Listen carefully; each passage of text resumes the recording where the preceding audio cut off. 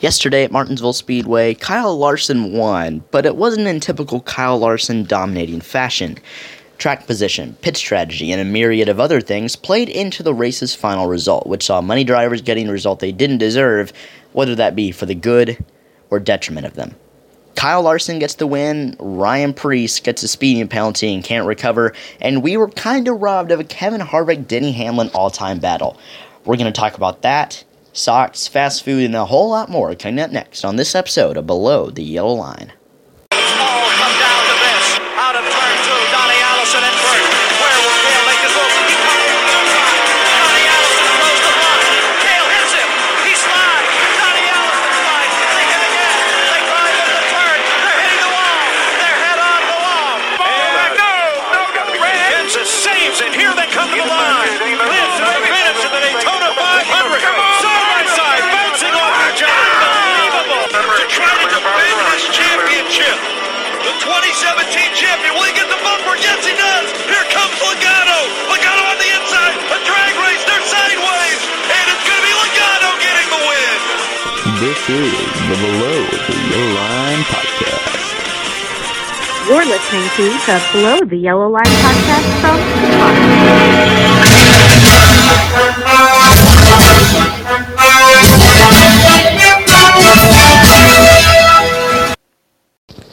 Hello, everybody. Welcome back to the Below the Yellow Line podcast post-Martinsville edition.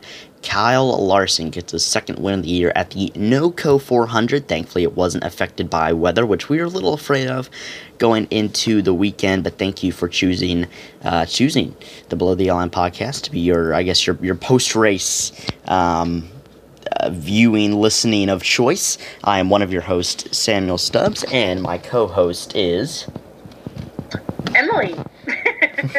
I am here. She is here. I joked with Daniel before we started that I was just going to say my name and that was it. So, that was it. That's all you need to say. Kind of funny. Just a glory. You just need to say Emily, and then they Emily. know who you are automatically. You are the And everyone should be just so proud to hear me say my name. exactly. You are the Emily of the internet. Like when somebody says, "Hey, did you see Emily?" and you're like, "Oh my gosh, wait, that one?" You mean Emily from the Spotter Stand? Exactly. You mean the one on the podcast and the YouTube, like that one? Like you're the only one there. The Emily. That is you. The Emily. The Emily. It was a pretty good day for your driver yesterday, I gotta say. Pretty good day for your guy. Pretty good for him. We'll take it, though we were really hoping for the win. Yeah, This was like one of the highest chance weeks for him to get a win right now, and so, to not walk away with that, it's a bit of it's a bummer. Yeah. Yeah. Not just a bit of a bummer, it's a big bummer. It is a bummer. Yeah. Bowman had a strong car, got up into the top 5 at the end of stage 1, and then he didn't fall off a cliff per se, but, just kind of faded. Ends up a solid 11th. He has his crew chief Blake Harris back, so I'm looking forward to the rest of the season for him. Bubba has a much-needed 9th place run. Looked like he'd be mired around 25th to 30th at the highest after a pit road speeding penalty early. Truex and Preece had that penalty as well, but Bubba rebounds up to 9th. Before we talk about all the results and all the race, though, Emily, do you have any life updates, any jokes, any rhetorical questions to ask? I actually didn't make an itinerary for this episode, but that's always what the first item on the agenda is. Just, because we have to talk about something other than NASCAR, or some people will probably leave. So, any life updates, anything, Emily, that you want to share? I have a question for our readers, and this is going to be really weird. Readers? And a question for you, readers, listeners, Readers. whatever you are. You should read, though. Okay, so my question is, I feel a little bit like a radio host right now. But fine. my question is, how many pairs of socks do you own? Oh. I'm not talking about, like, socks or, like, specialty socks or, You mean just, people probably don't. socks? Most people don't probably have holiday socks, but I'm a teacher, so, holiday socks are a thing for me. But just, like, everyday socks. Like, you grab your tennis shoes, you put on your socks. Yeah. How many pairs of socks do you have? That's a good question. I don't know. have a lot. You do have a lot? Well, I usually, I feel like I have... them, probably, like, 40 pairs of socks. Oh my gosh, that's so many That's socks. a lot of socks. I have a hard time getting rid of socks. Like even if they have, like, well, if they have a hole, I throw them away. But even if they're, like, too worn Like, Even if I they're, like, keep them. really thin, like, you don't throw them away? Yeah. I don't throw them away. Huh. Obsessed See, with having a lot of socks. if it was up to me, I wouldn't throw any of my socks away, but I have somebody Well, that does throw my socks away for me, because a you lot of have my a mother socks... that does. Exactly. My socks... And will complain to you when you yes. mess up your socks or wear them outside without shoes. Or Yeah, my socks usually end up with holes in them. That's how most of them go to sock heaven, but I think I only have like seven or eight pairs of normal socks. You know, I have a few fancy pairs of socks for church or other special events.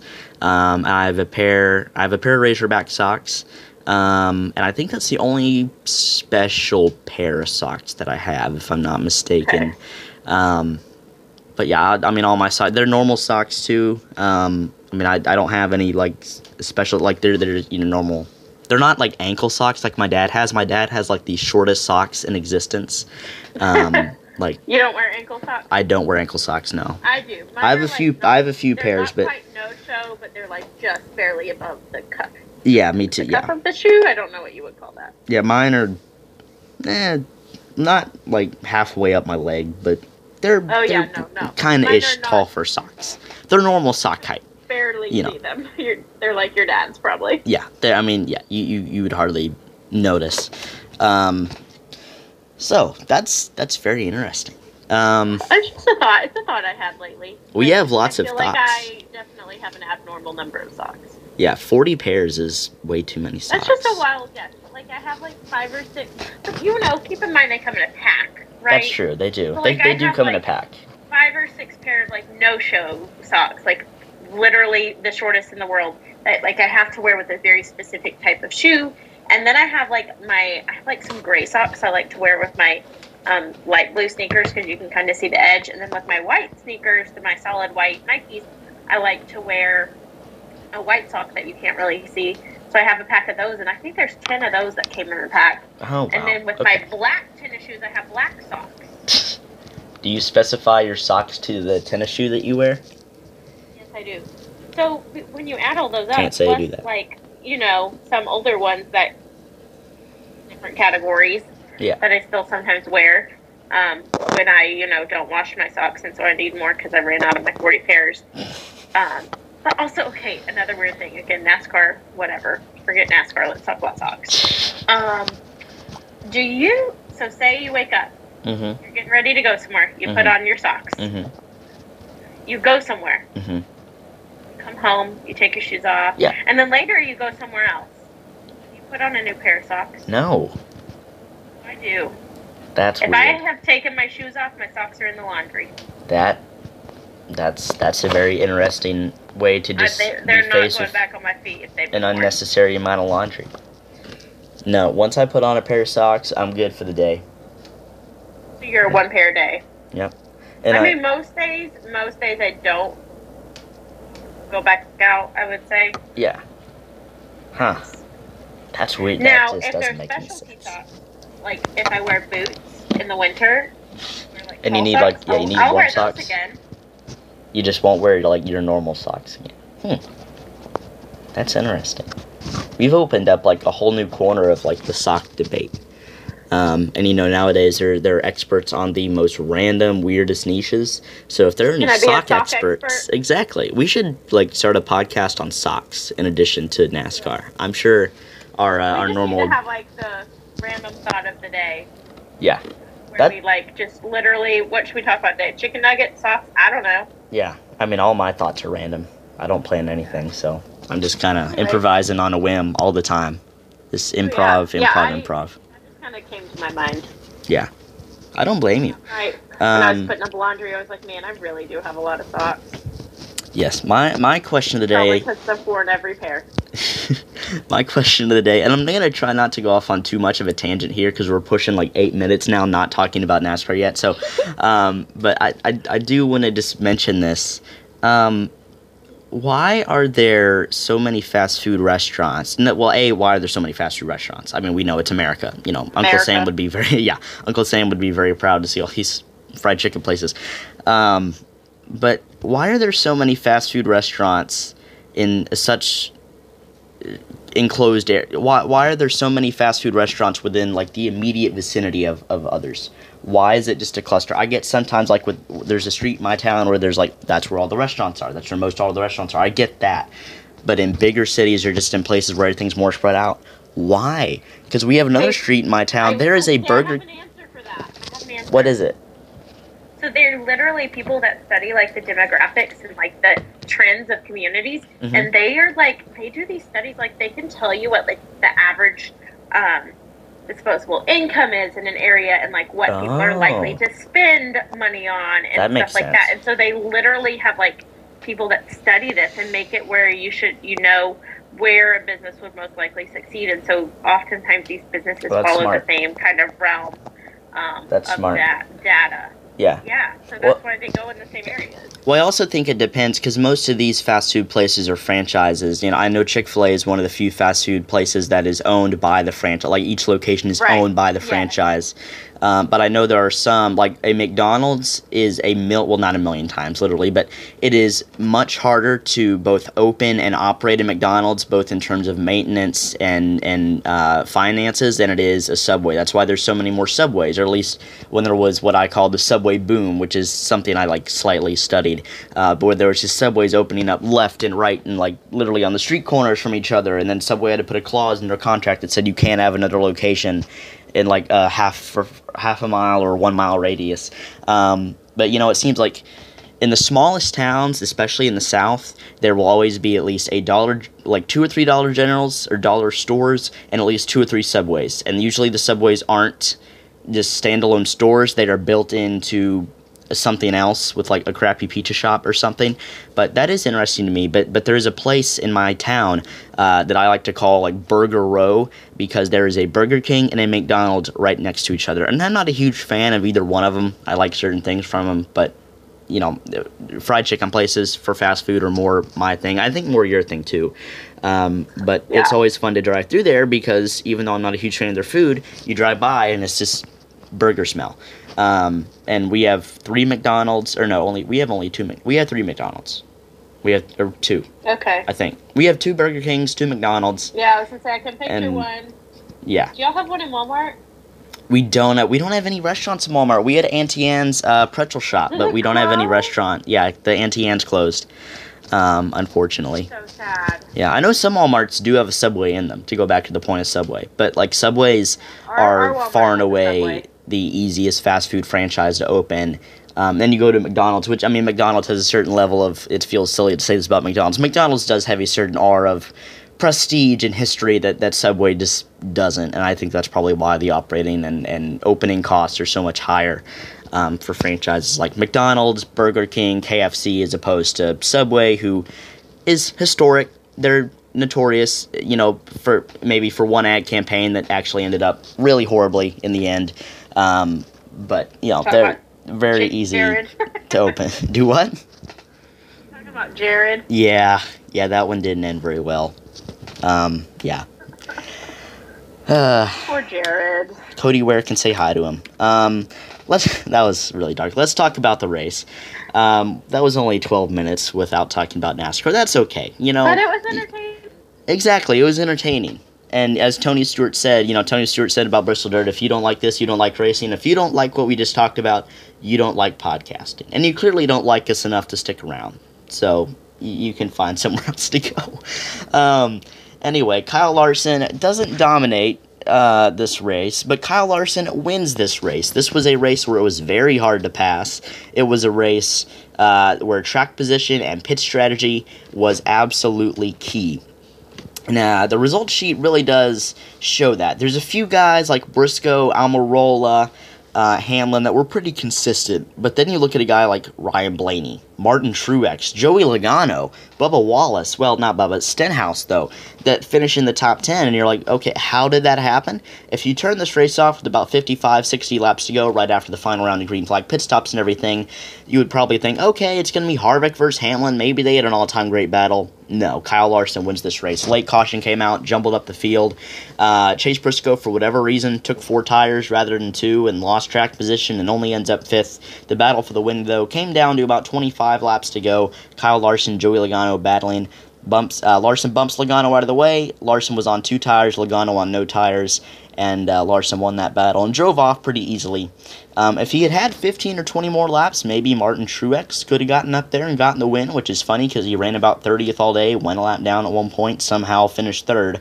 But what are your overall thoughts on this race, Emily? It was better than the spring race last year at Martinsville, but they can't get Martinsville right with the Gen 7 car. It's just not been a great track. It's incredibly hard to pass, and it seems like track position more than how good of a car you have is really the bigger issue in where you're going to finish. For sure. I mean, overall, it just felt like it was lame, just kind of boring because guys weren't able to make the moves that they wanted to be able to make, and so it just kind of made for kind of a low-key, overall lack of action race.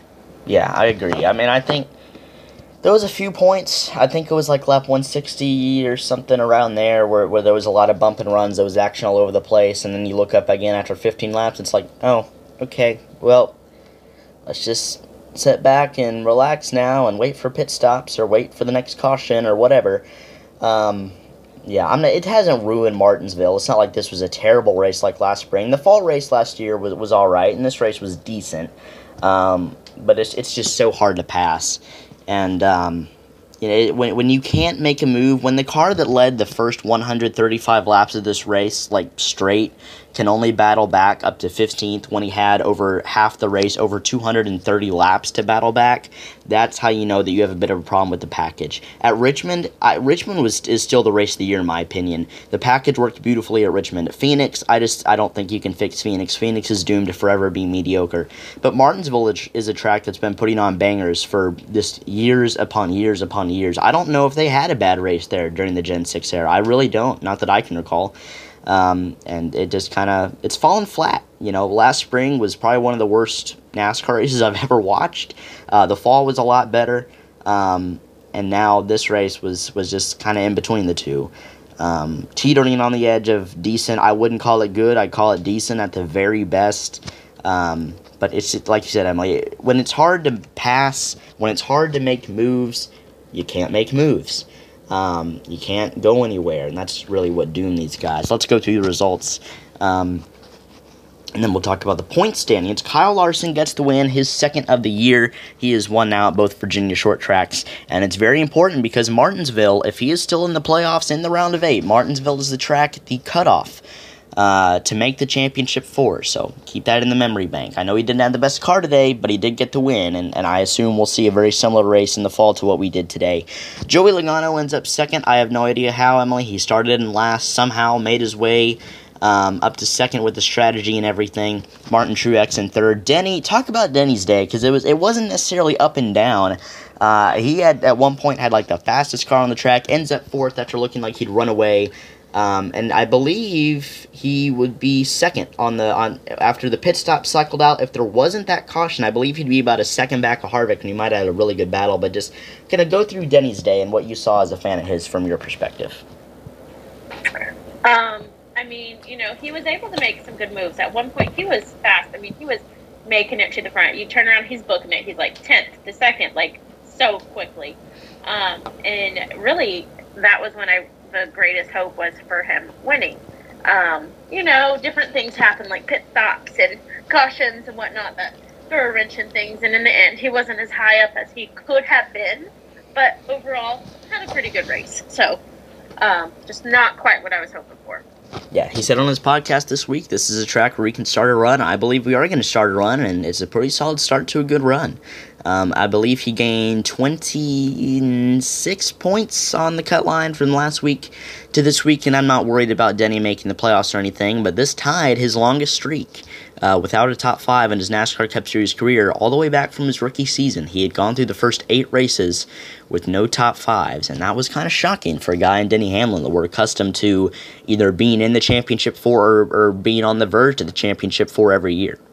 Chase Briscoe ends up 5th, and this kind of flew under the radar as a story yesterday, but he did this with a broken middle finger on, I believe, his right hand. He had a successful surgery with that today, so thankful for that. Was he using it too much?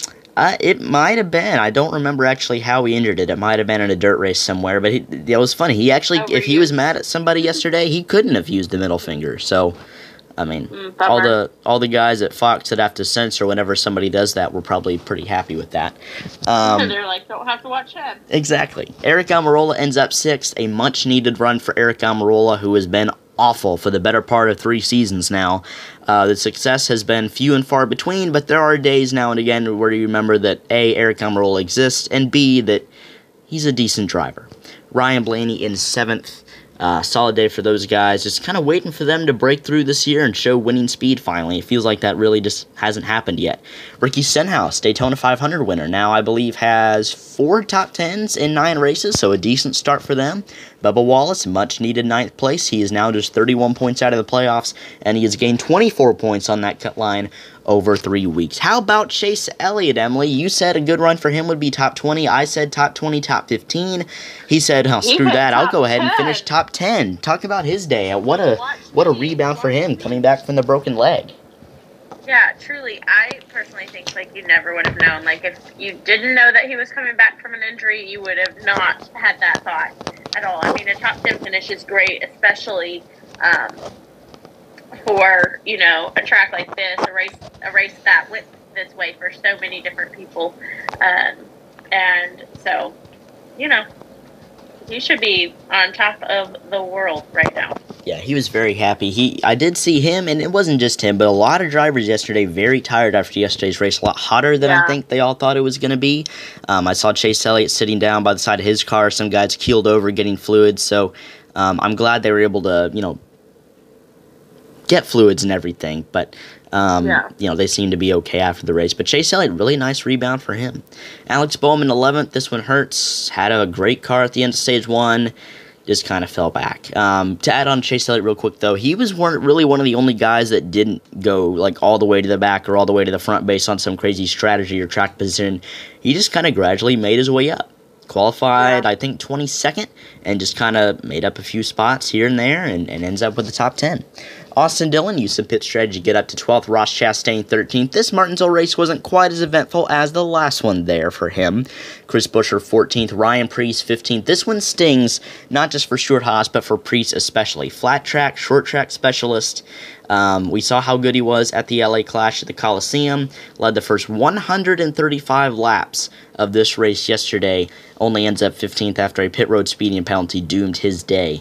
Christopher Bell in 16th, Daniel Suarez 17th, Ty Gibbs, top 10 streak ends. He ends up 18th, Michael McDowell 19th, Harvick in 20th.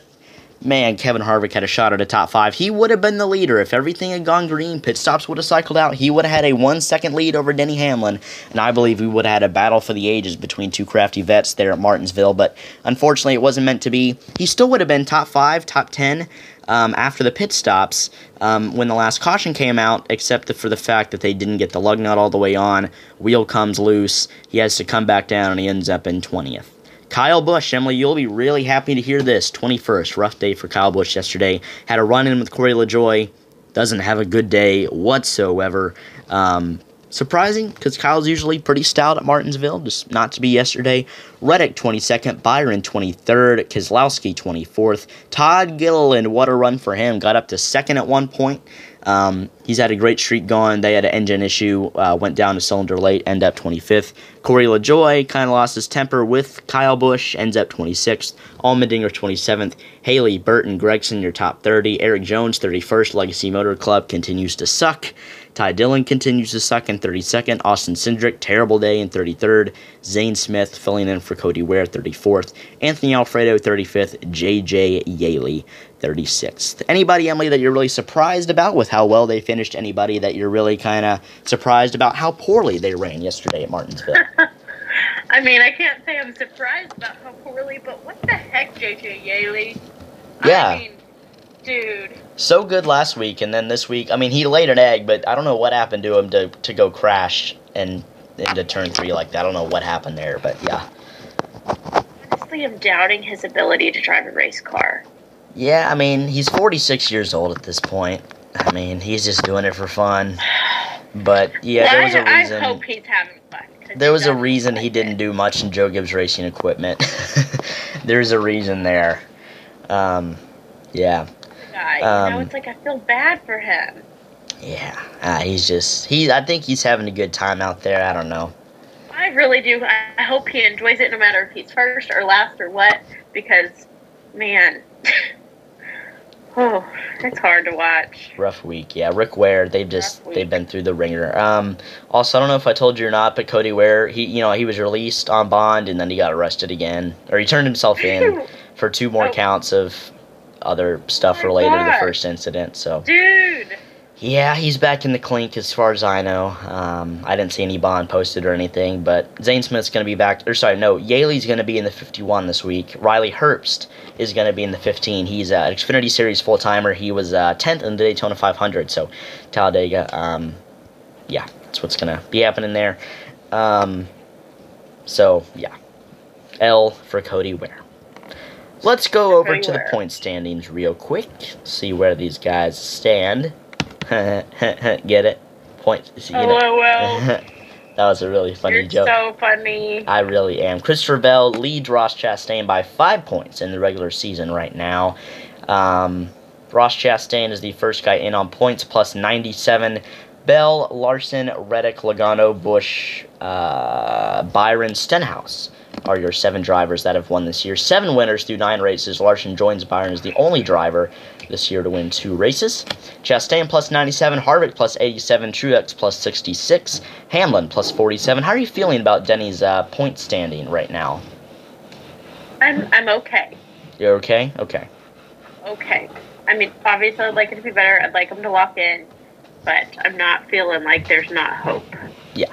I mean, that was a big day for him yesterday. I think he did gain like 25, 26 points yesterday. Yeah. So if he can keep that up, we'll be okay. Yeah. But he still needs to lock in. It's got to feel good. He's got to have some top 5s and top 10s. Yeah. He's got to stay out of the mess at the back. Yeah, he actually only has 3 top 10s through the first 9 races. I was wrong on that.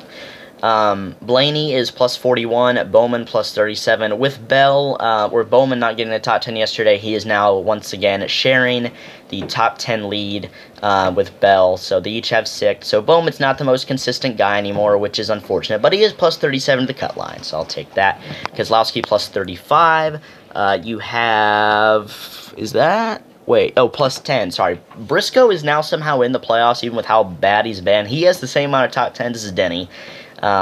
So just keep that in mind. Plus 10. Last guy in right now, Chris Buescher, who has just been insanely consistent this year, being in that 16th spot, plus 6. And there are 2 guys 6 points out. That is Daniel Suarez and Michael McDowell. Austin Cindric goes from 10 in to 9 out, so he loses 19 points on the whole. He's 9 points out. Gibbs, 13 out. Then Austin Dillon, 24 out. Bubba, 31 out. LaJoie, 33 out. Todd Gillen, 44 out. Then you have Almirola, Preece, Eric Jones, Burton, Gregson, and then Chase Elliott, currently 130 points out of the playoffs.